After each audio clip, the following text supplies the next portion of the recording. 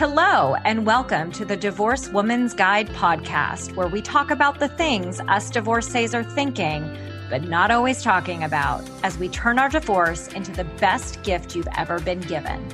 And I do so with a little bit of sass and a whole lot of class. I am your host, Wendy Sterling, founder of the Divorce Rehab. I am here to support you in this transition phase of your life so you can start your new best chapter on your own terms. After all, that's what I did after my own divorce. And now it is my mission to change the conversation around divorce and help you see why your divorce, like mine, was the best gift you ever received. Hey, everybody, and welcome to another episode of the Divorced Woman's Guide podcast. How are you guys doing today? I'm really excited to be here with you guys because, just about a week and a half ago, I came back from a bucket list trip to Egypt, and it was one of the most spectacular gifts I have given myself during a time of year where many of us feel extremely alone. Feeling alone when you're going through divorce is something that is very common. And during the holidays, especially this time of year, it is something that we feel is highlighted, and it's something that pretty much stares us right in the face. And so I wanted to just share with you guys some of what came up for me on my trip to Egypt and what that has to do with feeling lonely over the holidays. Now, I went to Egypt with a group, with my mastermind coaching group, and I did travel by myself, but there were a lot of feelings around me going on this trip and doing so by myself.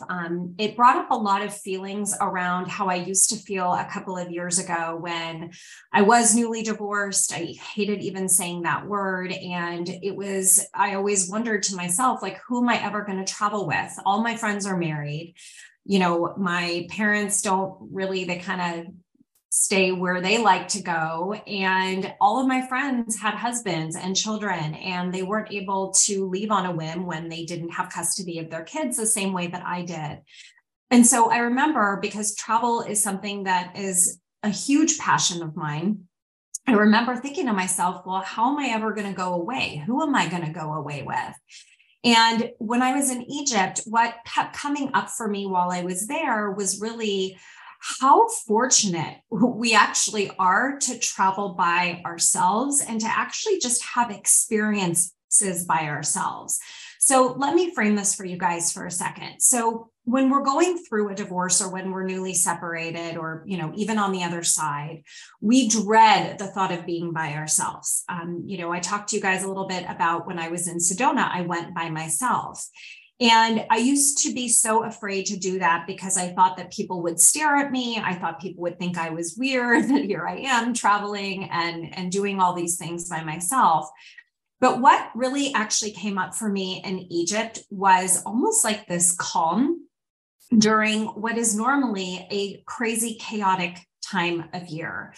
And to be able to do something by yourself where you're not trying to wrangle children, you're not having to pack for anybody else, you're not asking somebody else like, oh, what should we grab to eat at the airport? Or, do you need water? Who has water? Who has to go to the bathroom? You're just focused on yourself. And even just sitting on an airplane, or even driving in a car, you guys, you don't have to get on an airplane to go somewhere. Feeling alone is a choice, and that's one perspective. And the other perspective of traveling solo is that you're in charge. You get to decide when you leave for the airport, what it is that you want to eat when you get to the airport, or the destination you're going. You can decide, do I want to go to happy hour today? Do I want to go do this? You can make changes at the last minute. And I find that during this time of year, we hold on to, for some reason, we just hold on to this, well, I'm by myself. And the reason that we hold on to that is because we're so used to how life used to be. And we just see like the bright, shiny diamonds, right? Instead of thinking back to, well, I don't know about you guys, but holidays were really freaking stressful when I was married. It was like Which family are we going to on which day? Is it day? Is it night? My family lived up north, so we would have to travel. So are we traveling this year? Are we staying here? Am I asking my parents to come down? Are we going up north? Are we going to a destination this year? And you guys, like, think about, I just really think about holidays when you were married. Yes, I understand that we love family tradition. We love being around people. You can still create that for yourself. You still have the power to do that. Think about how you get to take all of the good of the holidays, all of the good stuff, and create that for yourself this year with and without your ex, and with and without your kids.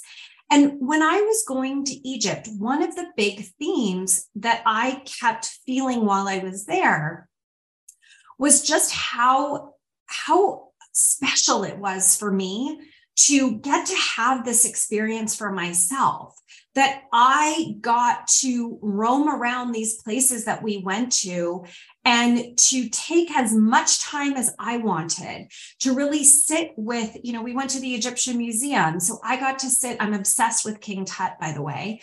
I got to sit and just be in his tomb and just kind of stare and look and think about details. Or, when we went to the Egyptian Museum, if there was a particular hieroglyphic or a piece of art that struck me, I could go up to it instead of having to be like, hey, I'm over here. Hey, I'm going to go over here. I just did and went whatever it is that I wanted.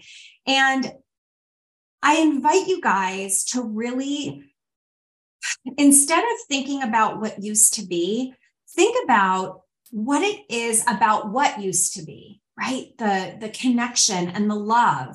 And how can you make that possible for yourself now? Instead of thinking about, oh, I'm just a single person now, you get to think about, okay, what do I get to create this year? What do I get to do? I created Egypt for myself.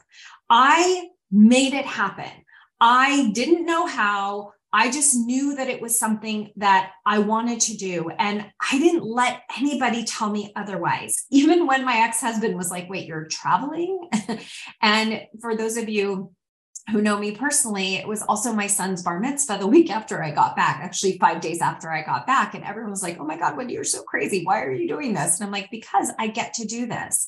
I get to have this experience. It is important for me to do this trip by myself. I didn't want to do this trip any other way. The point of the trip was for me to do this by myself and to receive the gratitude from Egypt, to receive what Egypt gifted me with. And you guys are going to be getting some more episodes from me that are going to relate back to what I learned in Egypt, what it is that I'm hearing or what I heard when I was there in terms of messages that were coming through, and really what my experience was, because I think it is so incredibly important for each and every one of you guys to hear it. And I can't wait to share it with you guys in another solo episode that will be coming out. So I hope you guys got something from this week's episode. I really invite you guys to join into my Facebook group, The Divorce Rehab. Don't be alone. Join my email list. You can go to my website, wendysterling.net, to get on that email list. And for you guys to really just not choose alone. Don't choose to be lonely this time of year. You don't have to choose that if it's not something that you want. So I look forward to hearing your feedback. Let me know what you got from this week's episode, because you know that I'm always trying to guide you guys on your path to healing and recovery. And I try to do that with nuggets of information that I drop in every single episode of my podcast. So I hope that you guys enjoyed this week's. Sending you all so much love, light, and joy as always. Mwah. Bye, everybody. Thanks for tuning in to another episode of the Divorced Woman's Guide podcast. If you like what you hear, please share this episode with someone you know or spread the word on social media. This is how I reach more divorcees around the world and provide them with the support they need to create their next best life. And I would also love to continue the conversation with you. So please friend me on Facebook, join my private Facebook group, The Divorce Rehab, and follow me on Instagram at Divorce Rehab with Wendy. I'll see you next time.